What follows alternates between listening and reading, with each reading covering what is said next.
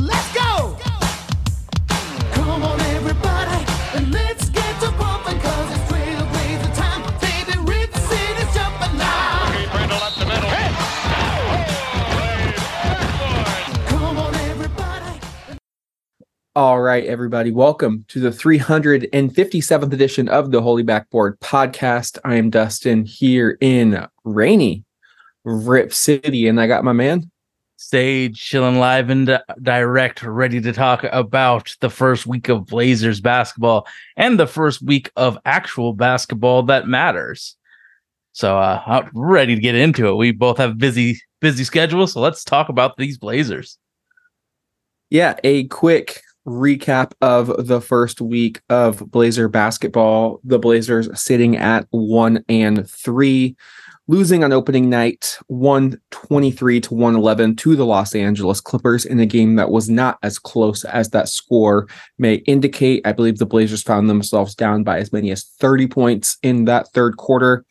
They lose on opening night to the Orlando Magic at home, 102-97. And then they are in the midst of a 3-game East Coast road trip, losing the first one to the Philadelphia 76ers, 126-98, where Philly just completely took a 6-point lead at halftime and just ran away with it in the second half. And Portland gets on the win column with a gritty 99-91 victory over the Toronto Raptors, which was a back and forth affair, but they found a way to get it done, and now you don't have to worry about when the next win is going to come because that schedule is difficult. The Blazers only have 4 players that started the roster, that were on the roster on opening night last year, that are currently on the roster this year. A lot of new faces in different places and in big roles. So it's not just like you're trying to replace the 10th, 11th, and 12th men on the bench. You've got a new starting point guard. You've got a new, basically from opening night, you have everybody new except for Jeremy Grant. 20% of your starting lineup is the same. 80% is different from opening night. That's very difficult to achieve. And when a lot of those players are still not able to legally drink, that means you got a young ass team and you are going to see things like we saw. And obviously we have been saying, you got to be patient. This team is going to take a bunch of lumps and bumps and bruises. But Sage, I will say, as we kick off this show, there's losing and then there's looking like an AAU team. And I think for far too much of those 16 quarters of first week basketball, the Blazers really looked like a discombobulated, disjointed basketball team. You had players running into each other in the paint being crowded as a subway in New York City, which we will get into. You have players not knowing how to set screens. You have a lot of ISO heavy basketball, minimal ball movement, very few players. We're the worst team in assists currently. Very few players willing to make the extra pass. And frankly, I think you have some players who don't really want to be here. And we will get into that as well. So I'm fine being 1-3. I could care less that we lost the first 3. And to be honest, I could care less that they won in Toronto. It's not about the wins and the losses. I will continue to harp on that. It's how the team is looking, how they are playing. Are they competitive? And are they building something? Are they building chemistry? Are they building continuity? We keep hearing this phrase from Chauncey Billups. We're going to win together. We're going to lose together. So we might as well be together.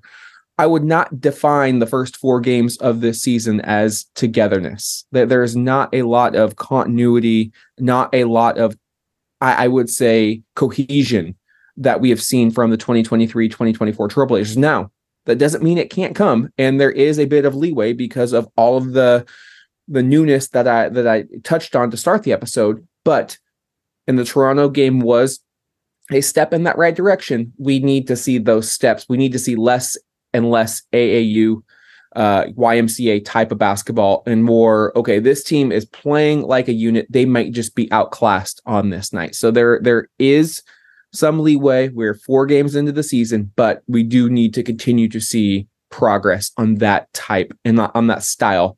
I have to argue with you, bud. I think that the Blazers there is cohesion. Malcolm Brogdon took so many shots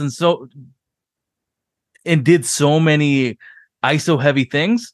But if you watch him, if he got in trouble, he passed it and got it right back. It seems like they want that to happen. So like I think that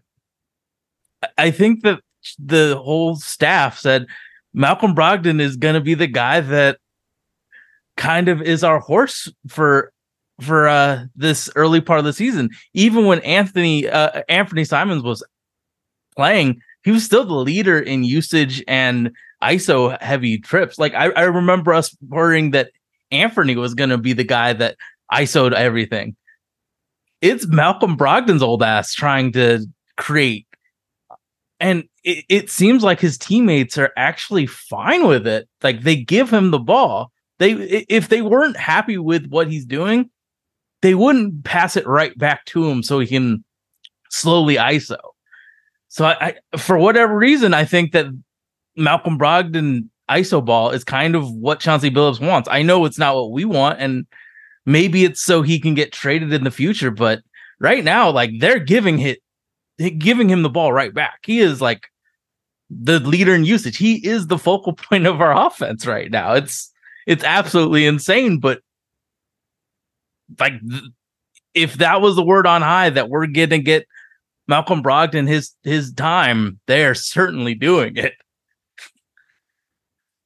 I think one can be true, but also I don't think that represents continuity or cohesion, though. Like I can see your point on that being the team's game plan. I still, with my eyes, what I've seen. Oh, it's fucking atrocious to watch. But I think they're succeeding in doing. I'm not seeing a team that is. So to me, a team that shows cohesion. They're talking on defense. They're making rotations. They're not turning the ball over, silly passes. They know how to run a functional offense. Too many times I have seen this team. So, for example, opening night against Orlando, Shaedon Sharpe has two beautiful pick and roll on the weak side. He just dumps it off to Deandre Ayton. Two quick buckets. Malcolm Brogdon is not even in the game. They completely go away from that. And so I think that's a representation of the coaching staff to not identify that and say, you need this is we're going to eat. We like Deandre against their bigs. We need to get him into the offense, especially after that rough early foul trouble outing against the Clippers. And then they go away from it. You're seeing a lot of quick shooting. I mean, you look at that. There's a clip floating around on Reddit, and it's the Jeremy Grant ISO special where there's 16 seconds on the shot clock, and he's going 1-on-5. He has got it in his mind. He is shooting that basketball. I don't think anybody is calling for that, and I think the lack of cohesion, from my point of view, comes from there's a handful of players, Malcolm, Jeremy, and Matisse, who don't feel like they're completely bought in. And you're seeing a lot of hero ball. I'm just here to get mine, not making the extra pass. And maybe because Anfernee Simons is out, the Blazers don't really have any other options to do it, or they're not willing to maybe start a rookie at the small forward to replace Matisse.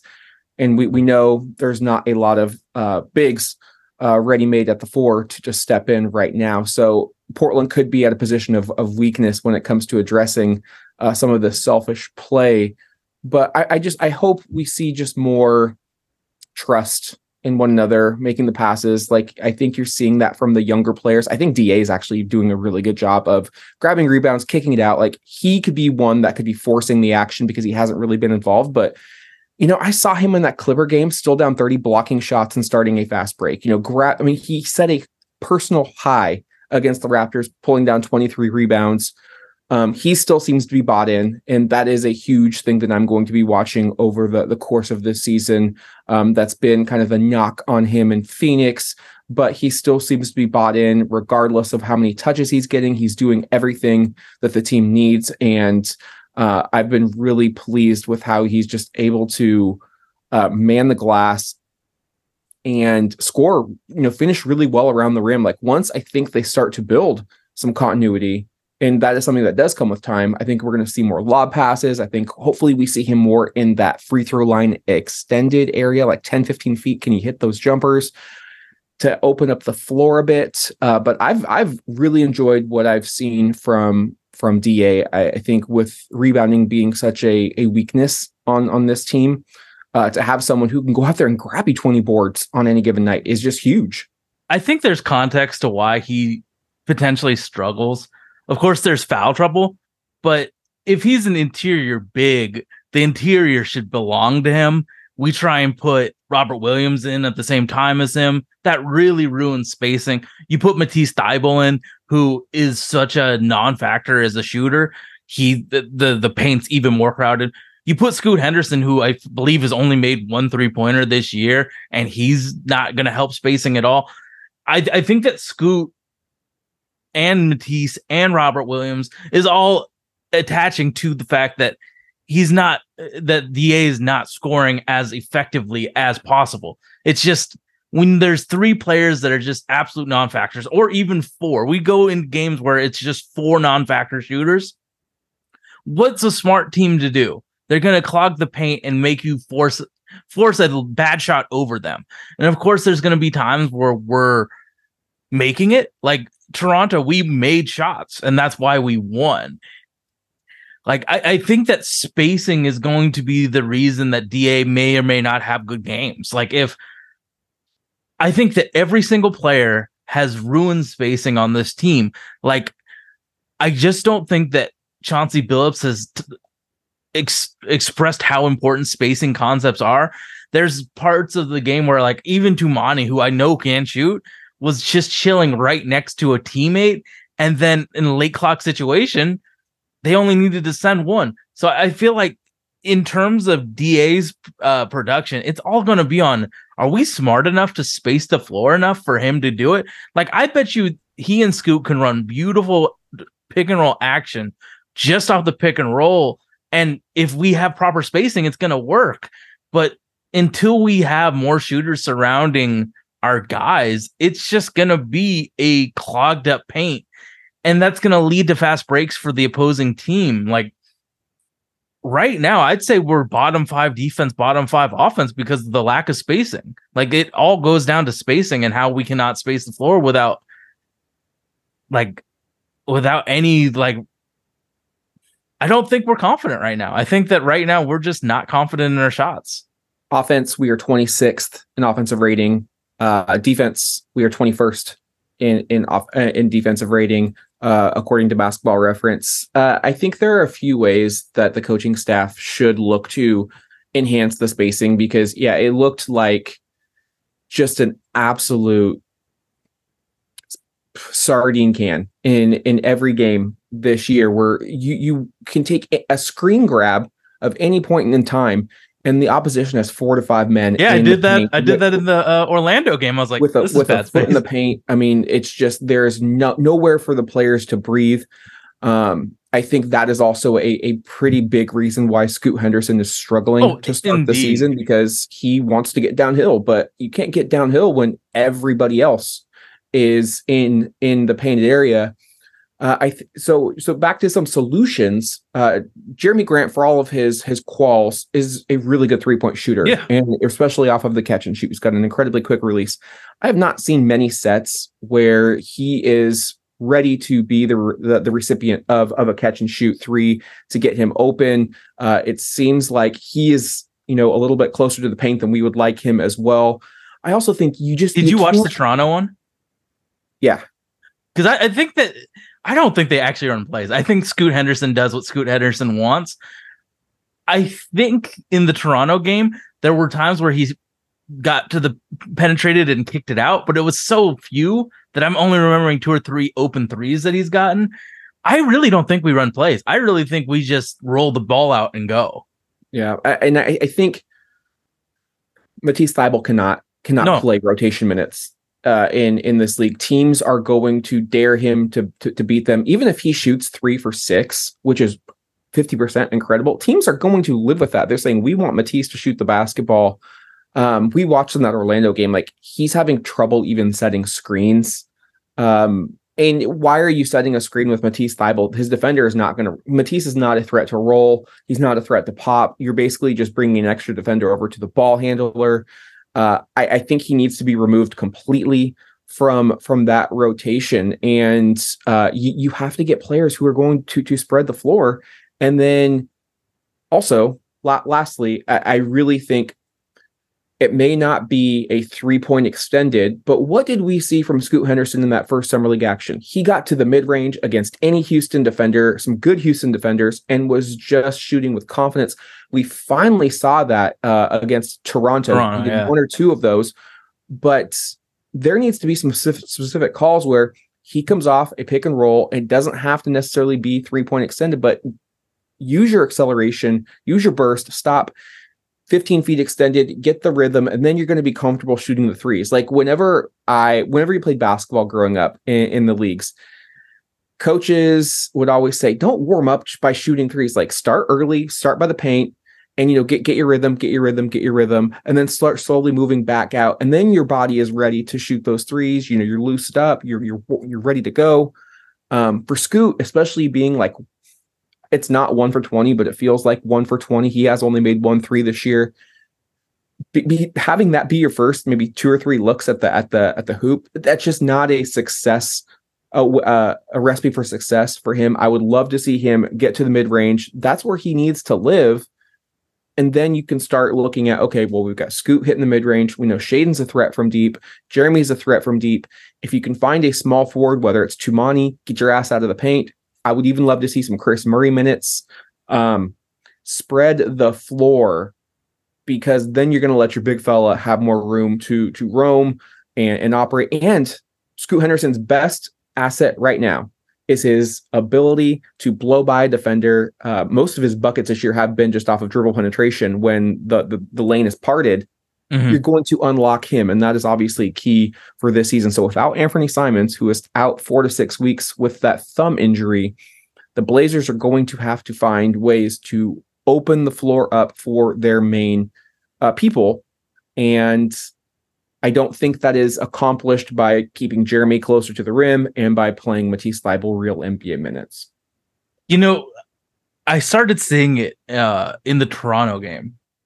Scoot would get the ball and just push before Deandre Ayton got to if Deandre was passing it in, he would just run and get initial attack before the paint got closed up at all.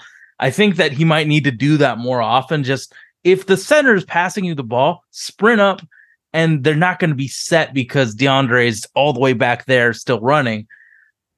I think that, man, it's a very tough thing to try, and I just don't think that we have the creativity offensively to do anything but this ISO stuff.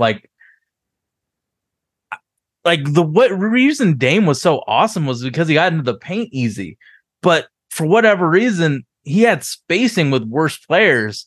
I guess it's the respect that he got, but Scoot doesn't get any of the respect that. Well, yeah, you Dame have to gets. respect Dame from 35 feet extended. I mean, so that just initially allows him to get a head full of steam downhill, and it's much harder to pack the paint when you've got an NBA athlete already with 3 or 4 steps of momentum, because then he's going to be able to do what he does. So, and that's why I'm talking about Scoot needing to get a little bit more into a rhythm. Even if you're only putting pressure on the defense, foul line extended, you're still getting into your spots. And then the 3-point shot will come. Frankly, I'm not worried.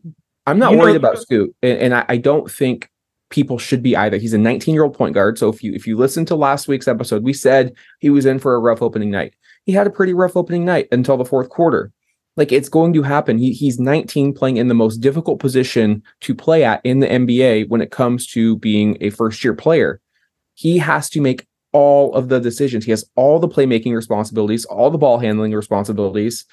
He is the head of the snake, and that's a lot to ask for a 19-year-old, regardless of how heralded he is. So these learning curve games, they're going to happen, and he's going to. There's going to be a game where it looks like he's the best point guard of a generation of point guard. People have to, I think, just take a deep breath. I know people are like, "Oh my God, Brandon Miller's averaging 17 points per game, leading all rookies." Well, Brandon Miller does one thing, and that's shoot the basketball off of other people setting him up. Brandon Miller, LaMelo setting him up. Brandon Miller does not create for himself. There's context when it comes to looking at other NBA players, and if you want to make a comparison from last year's draft class, I was watching the Kings and the Lakers.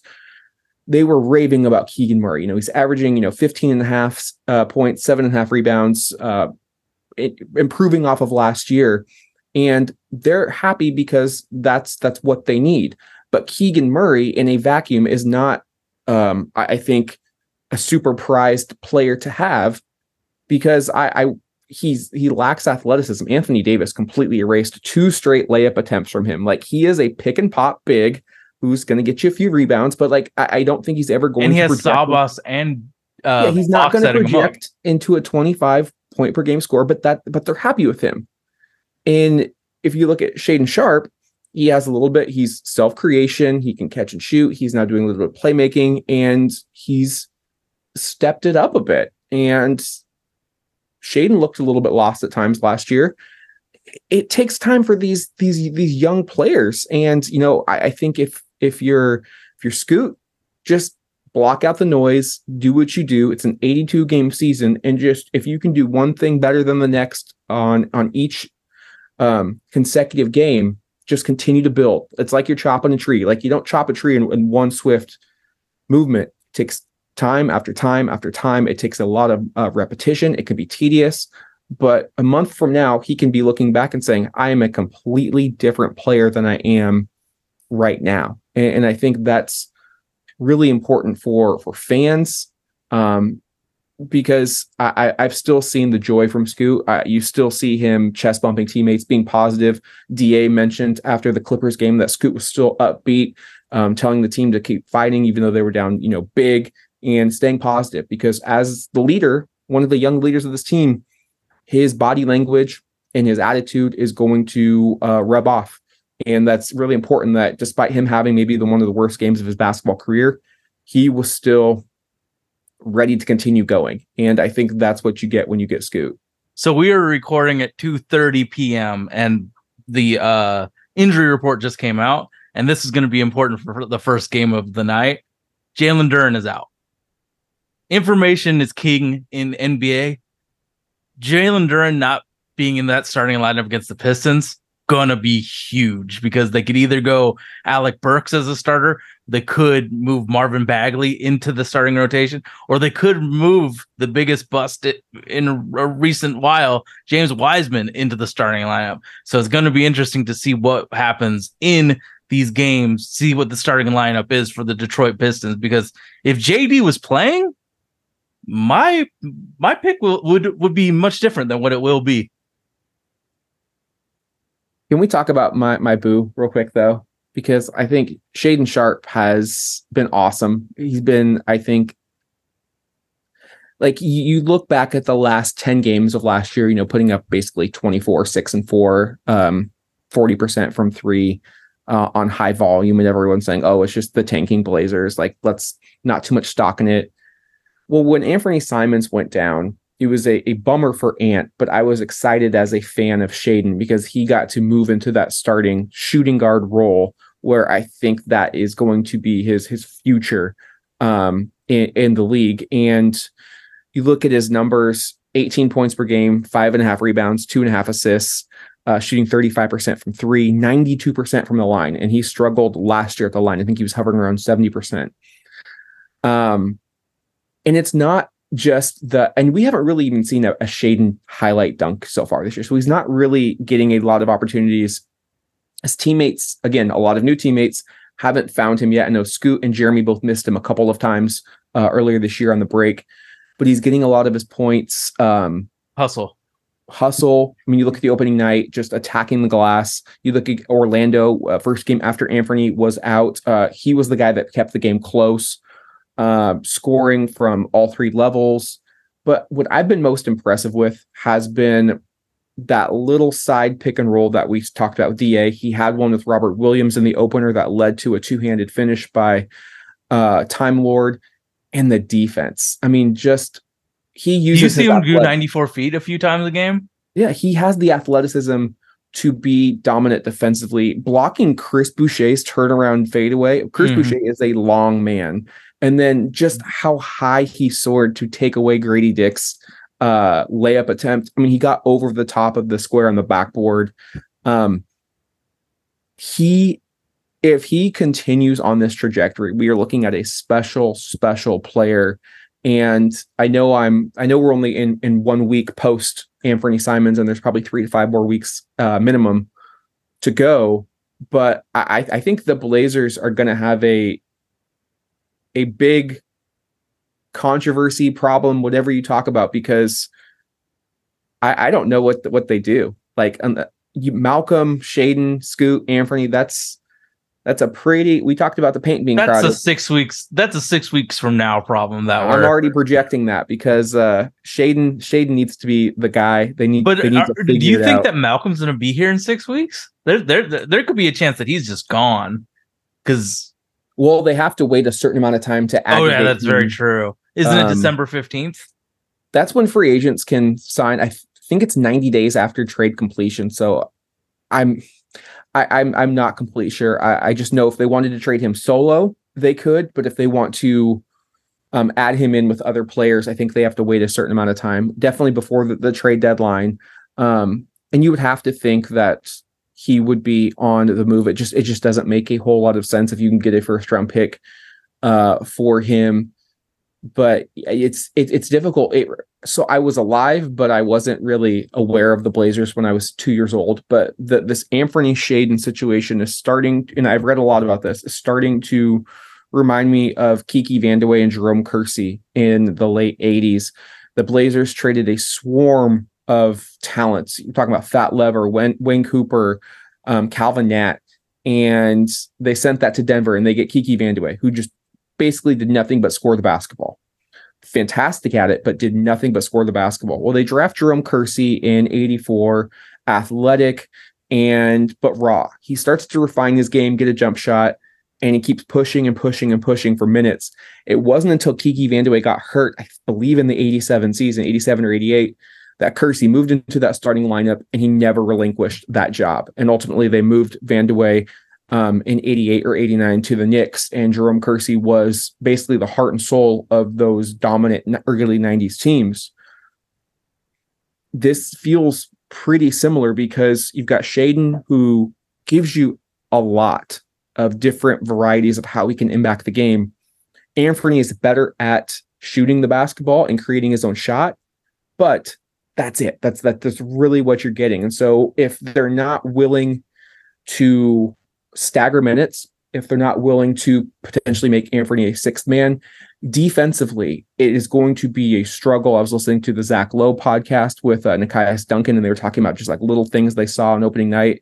I mean, they already called out the Anfernee, Shaedon, Scoot minutes were just dismal defensively. And so I don't know if that is the path forward for this team. I think you've got undersized shooting guard with Are we talking long-term or short-term here? I don't know. Because here's where I'm thinking. That's why it's so. 1 second. That's why it's so difficult, because you have Anfernee under contract for 2 more seasons. So technically, it could be a long-term fix or a long-term problem, but it could also be a short-term if you're starting to look at hindering development of what I think is probably right now the best player on the team in Shaedon. Well, here's where I'm at. We're already dismal defensively. Yeah.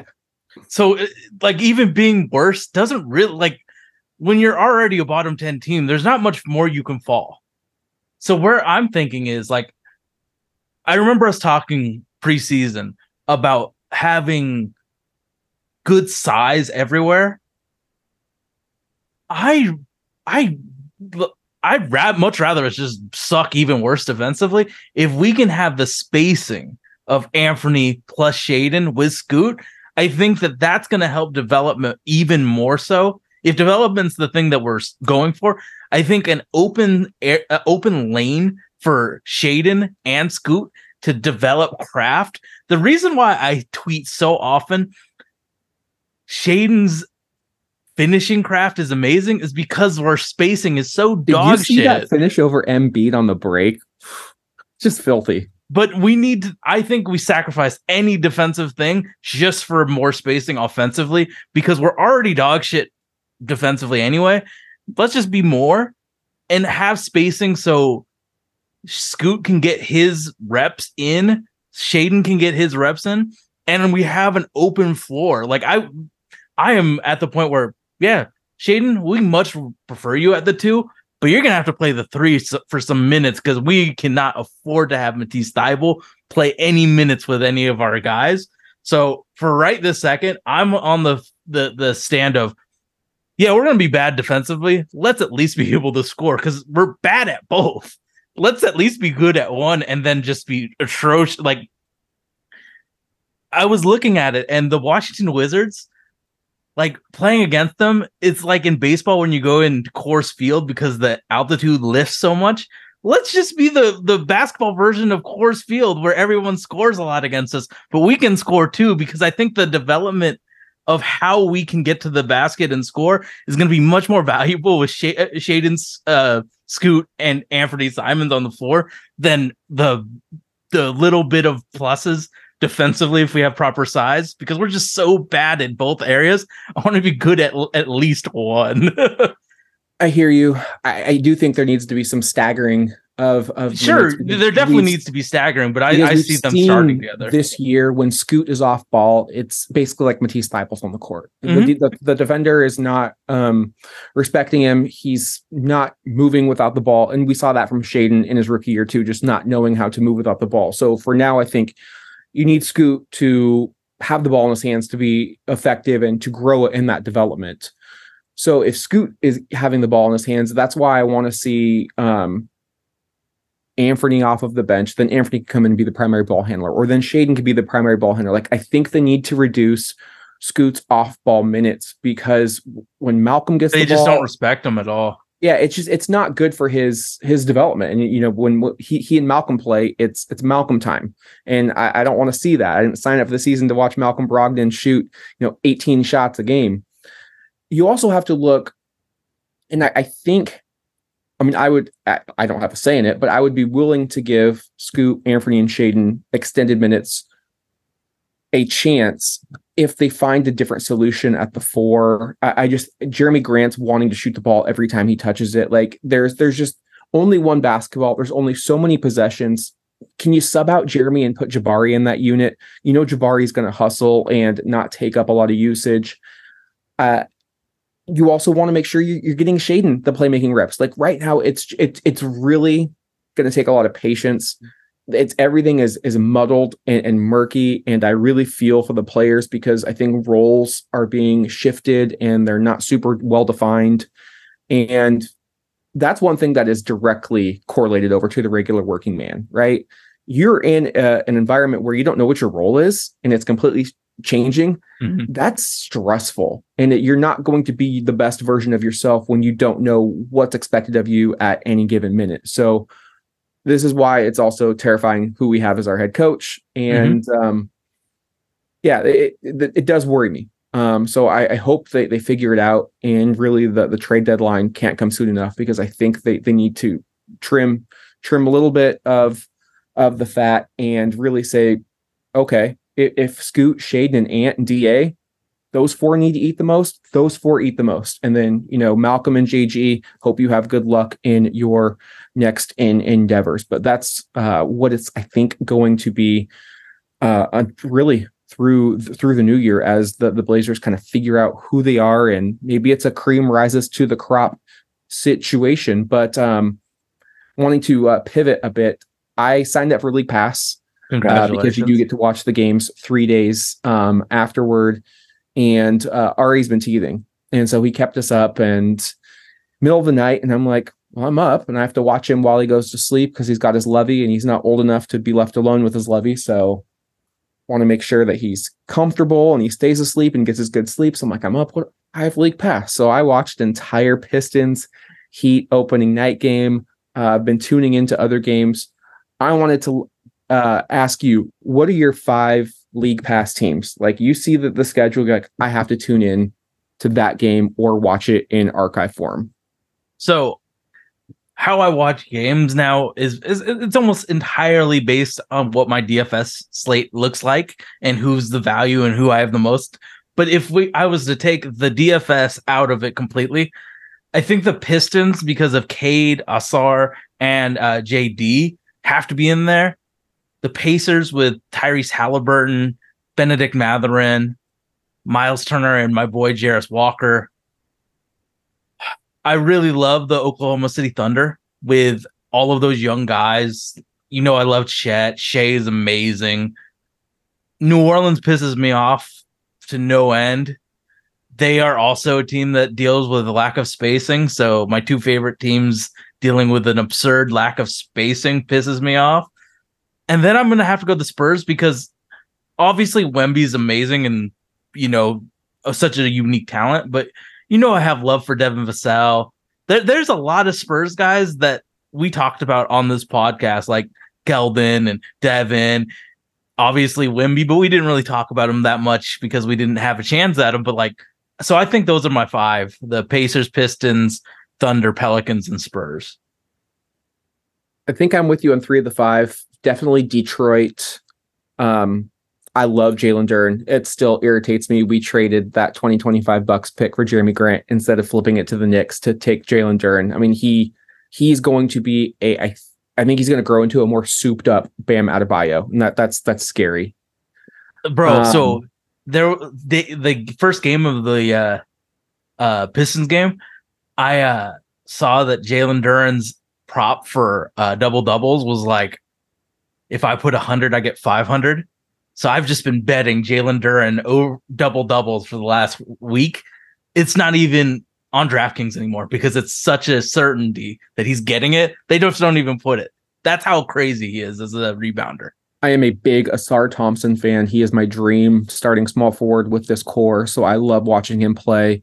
And then I really like Jaden Ivey coming out of the draft. And it's been interesting watching him play because I don't know if he necessarily fits with that Pistons roster. And then it's been nice to see Cade Cunningham have a bounce back junior season in the NBA. So definitely Detroit. Definitely Indiana. Was high on Benedict Mathurin. I love traditional point guards like Tyrese Halliburton, who kind of sets the table for everybody. And then, Jarris Walker, again, is my dream power forward with this core that we have. So, you know, keeping tabs on Jarris. OKC as well. Like, I know they're the former Sonics, but like that era has kind of ended for me. And now it's like a new era. Shea Gilgeous is probably one of my favorite non-Blazers. They're entertaining as hell. Chet's been first team all defense already type of talent. So it's going to be interesting to see how he continues to develop. Can he stay healthy? They've got so much depth of so many, you know, rookies. They've got like Kassan Wallace and Ousmane Dieng from the past 2 lottery classes that are fighting for minutes. Both Jalen Williams are really talented. And then, you know, Giddey is, I think, a unique talent in this league that not many teams have. So like, it'd be interesting to see how the type of player like that could fit in with Portland when you're looking at upcoming draft classes. You know, OKC is kind of setting the blueprint. They've got such a young, talented, fun bunch. And then it really gets a little tough. Like those are the 3 that I'm watching. And I think they may rotate a bit, but right now, Orlando, I really like their 2 bigs with Banchero and Wagner. And we saw them up close and personal on opening night. Older Wagner had a great game. We've been big Wendell Carter Jr. fans for a while. Jalen Suggs is a menace defensively, Absolutely. But he can't shoot the ball to save anything. I think this is the you cannot be singularly focused at one thing anymore in this NBA. There's no more Amos, and there's no more Kyle Korvers, and there's no more strictly defense guys. You have to provide something other than that, and I don't think Jalen Suggs does that. And then I think my last team is the Denver Nuggets. I know they're on national TV some, but not as much as they should. I used to really dislike Denver, but like, being a smaller market and seeing the disrespect they get even after just destroying the competition, I feel that in my bones as a Blazer fan. I love watching the Joker. I think he's probably you could say he's already top 10 all time, and I wouldn't bat an eye. He's that dominant. He's so fun to watch, so unselfish. Jamal Murray is a big bucket getter, and it'd be interesting to see how they defend their crown. And then once Houston finally starts playing, this is a bonus. Once Houston starts finally playing the Tari Easons and the Cam Whitmores and the Amen Thompsons, I will definitely tune into those games because, again, those are all prospects that we really spent a lot of time researching, and it's always fun to see your research, to see if it pays off. Were you right? Were you wrong? How are they developing? And again, another small forward that I would love to have, Tari Eason. So Joe Cronin, if you're listening, we're giving you some banger advice. So I mean, even the Nuggets, like I know you have a special affinity for Peyton Watson as well. So there's young dudes even on these championship quality teams that are very interesting. Like Peyton never had a chance at UCLA, but now without Bruce Brown on that roster, he actually has a chance to be something and show why he was such a high value high schooler. Like now it's his time to shine, especially because he just has 20 minutes to play with now. So even those championship guys have interesting players to watch, and But yes, I know that you have a secondary thing that you're trying to talk about with these teams. You already answered it. Oh, really? Yeah, my question was, what's your criteria for a league pass team? Young. I want to see young dudes that I've scouted. Yeah, young player. For me, it's the young talent. I'm also like, I don't really want to watch Paul George and Jimmy Butler. I've seen you for 10 plus years. I've been there, done that. So those teams are completely off my radar. I don't want to see any treadmill squads. Chicago, Kick Rocks, Toronto. No, it's really the young teams, and then the generational talent for me, which is Nikola Jokic. Then obviously for me, it's DFS is the number one thing. Like today, Atlanta's going against Washington. I know before I leave on my trip back to Medford, I'm going to watch some of that game because Washington's just so bad. And, Trae Young injured himself at a trampoline park, so there's going to be a lot more value. So, but, there's a lot of fun teams this year. So League Pass, you owning League Pass is a very good thing. All right, let's get into the upcoming week. You are +1 on the predictions after picking a Blazer victory in Toronto. We have 3 games we are going to discuss. Tonight's game in Detroit, concluding a 3-game Eastern Conference road trip. And then Friday, Sunday, home and home, one of them being the in-season tournament. But same opponent, the Memphis Grizzlies. Real quick before we get into that, Sage, do you care about the in-season tournament? Does it matter to you? Yeah. It's new. Why would I have any feelings towards it? We haven't seen it go into fruition yet. As long as it keeps the players playing and stop being benched, sure. I sign me up for it. I think everything about it feels a little gaudy, and the courts are going to be a little bit they're going to be a colossal eyesore. The City Edition uniforms are being rolled out, and I think it's been the worst of the 6-year iteration across the league. I mentioned I was going to do a breakdown of my favorites, and they all kind of blew chunks. So that could be a bit of a nightmare. I'm thankful I don't watch the Blazers broadcast, because they're one of the only teams that superimposes digital ads onto the screen. So I can only imagine adding ads onto a bright red court. Not for me, but we'll see if the Blazers can. But I'm more here to see how they perform rather than how they look. Let's talk about the Detroit Pistons, a team we both have seen quite a bit of. You mentioned Jalen Duren not being in the game. I really want to see how Cade Cunningham and Scoot Henderson, 2 players very highly touted from early on, how does that matchup look like? Obviously, Cade has the size, Scoot has the speed.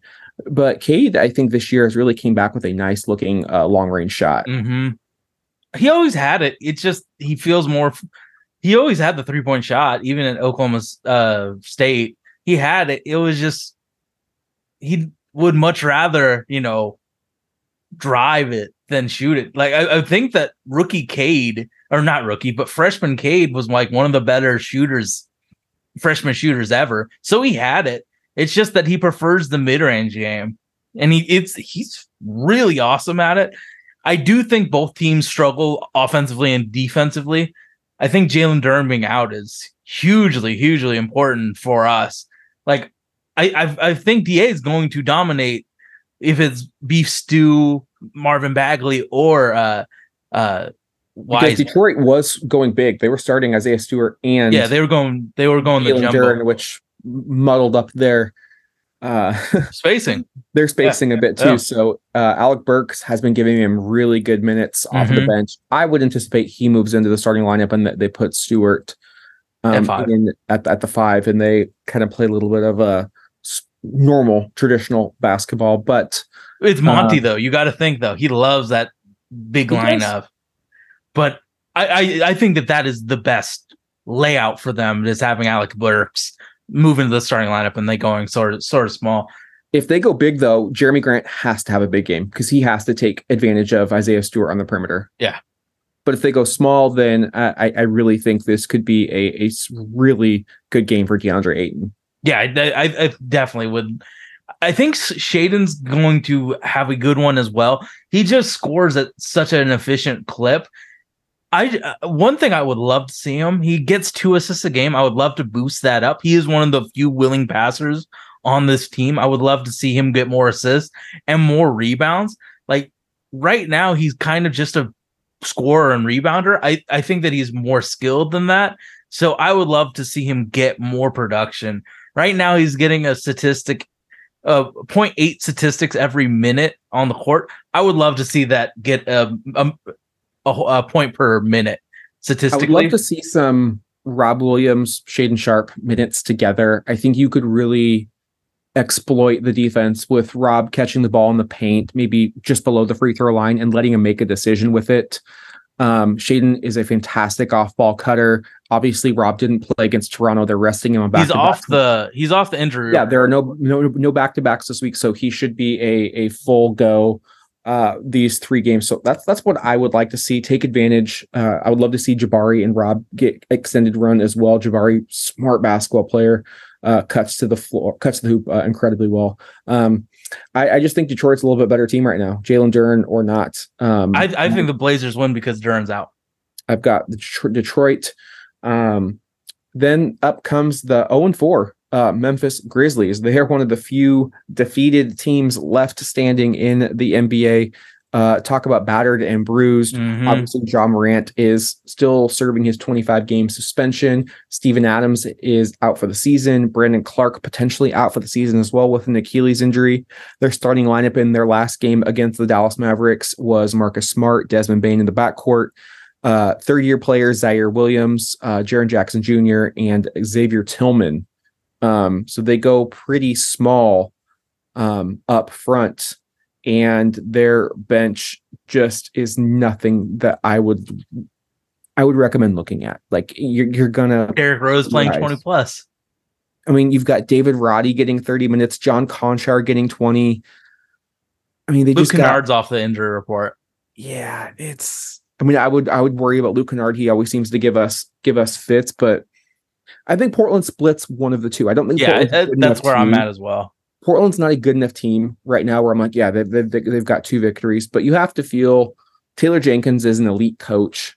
Memphis is going to be hungry for a victory, and I don't think they get their first victory tonight in Utah. So they could be coming into Portland with an 0-4, 0-5 record, and that's never a good sign. I mean, it's like a wounded animal. They're going to do whatever it takes to survive and fight and just really scratch and claw, no pun intended, with the Memphis Grizzlies. But they've always been a gritty team, and it's also really tough to play your first game off of a road trip, especially when you're looking at players like Tumani and Scoot in that starting lineup, where this is their first return road trip.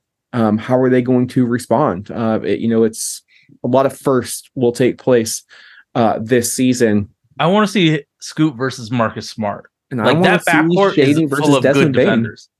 What's that? And I want to see Shaedon versus Desmond Bane. I think Desmond Bane might be my dream small forward for this team. Yeah. He's fucking strong. I think this is a game where you really got to take Tease out. And even though we don't love Malcolm minutes as much, if they're going to play... Malcolm minutes is so much better than Matisse minutes for me. If they play Zaire Williams, he's getting 33 minutes. You roll out that Malcolm, Shaedon, Scoot lineup, and whoever... Is Zaire going to dominate Malcolm Brogdon? Hell no. No. Whoever Zaire is guarding, you need to make that young player play defense, get into foul trouble. Basically stay away from anybody not named Jaren Jackson Jr. I think that DA is going to get him into foul trouble in the game. I meant more he's like a foul monster. You have to be aware of where he's at on the court. Oh, absolutely. But if he gets into 3 fouls in the first half, DA is going to dominate that game. Xavier tries very, very hard. They really need to, but he doesn't have the size.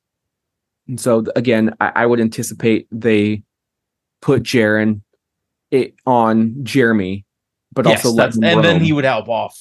Yeah. For any. So if Portland decides to ISO Jeremy on Jaren, it's going to be a long game for Portland.